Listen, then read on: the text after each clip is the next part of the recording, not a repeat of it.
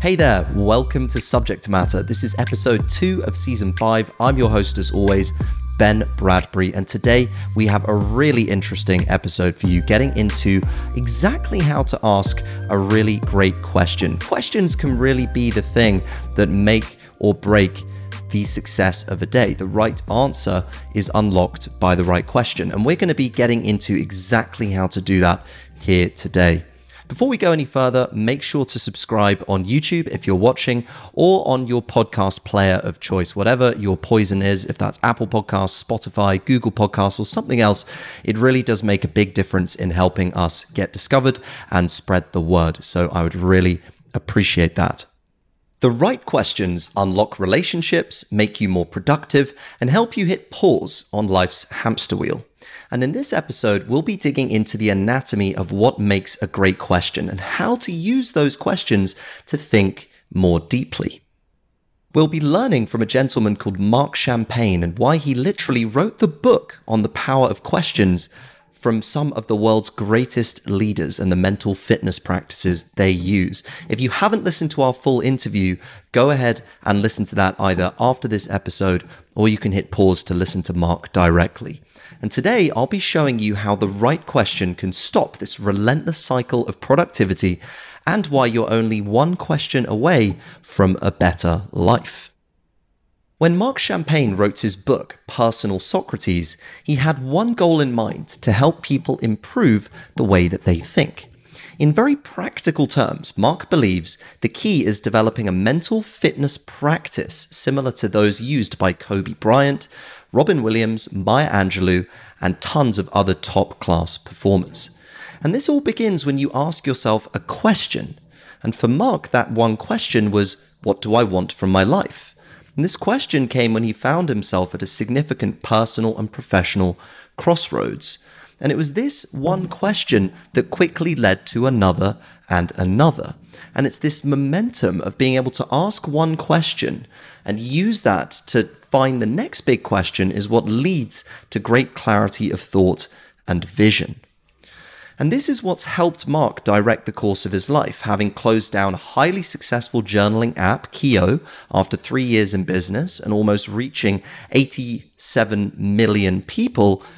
And though he was fearful and uncertain about where his future lay, asking the right questions of himself and deploying mindfulness practices such as gratitude helped Marc cut through the mental fog.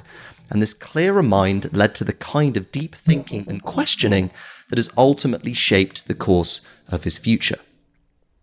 As an ambitious professional, I bet you're all too often short on time and find yourself on the hamster wheel of life, prioritizing productivity. But taking the time to think deeply is gifting yourself the luxury of the pause. Hitting stop, even for a few minutes a day, allows you to develop your own healthy mental practices and ask the kind of questions that empower you and your teams. As Marc puts it, it allows you to pause the narrative. It's also what helps you connect on a deeper level to those you manage. Asking questions, showing genuine interest and curiosity unlocks deeper relationships and demonstrates a desire to understand better. Marc believes developing this kind of mental fitness is something even the busiest professional can incorporate with practical, guided direction. In his interviews with some of the top CEOs at large brands, 100% of them followed some kind of daily reflective practice, and Marc wants you to do the same. So let's unpack in some more detail how busy professionals just like you can put Marc's tools into practice. Having this reflective practice as a high performer all starts with a great question. And the nature of a great question, Marc says, is that it leads to other questions. It stimulates thinking that otherwise would not have happened.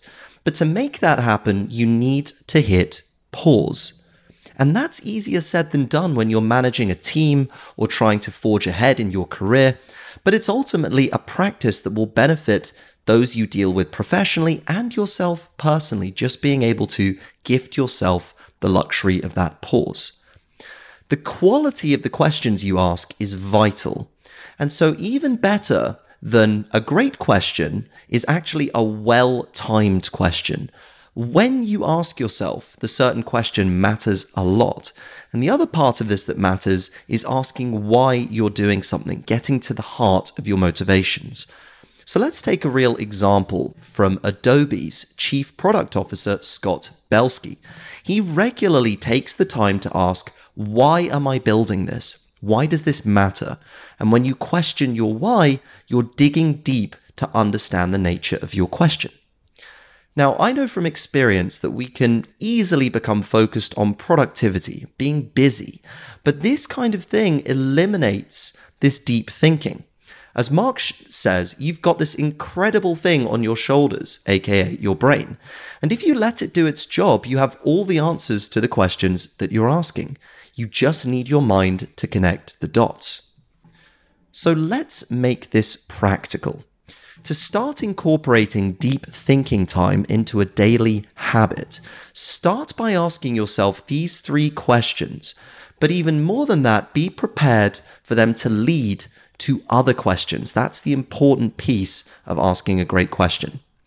Start by asking yourself, what's my intuition telling me? From here, you can start linking questions together and see which direction your thought process takes you. Then you can ask, how can I hold space for others? This is something that Claude Silver, the Chief Heart Officer at VaynerMedia, often asks. And this question, how can I hold space for others, is particularly relevant for remote workforces. When you want to really show up for them, you have to be present mentally. And that's hard when your mind is crammed full of other things. Holding space means being present, engaging a hard focus on the people that you're meeting with. The second question, once we've questioned our intuition, is from the writer Jane Austen, who asks, who are the characters of my internal empire? Like a successful story needs a cast of characters, so does your life and the emotions you have. By labeling your emotions and giving them a character and a story, it helps you understand what makes you, you. So start by questioning your intuition, label the characters of your internal empire, and ask how you can hold space for others with your team. So what does it mean to actually be a deep thinker? Well, here's some closing thoughts for you. Many of the world's most successful people have developed daily mental fitness practices. These reflective practices not only help professionals themselves, but the people they lead and the customers they interact with. Taking the time to reflect in this manner is a gift that you give to yourself. And it all starts with a well-timed question, and that question leads to the kind of deep thinking that can change your perspective.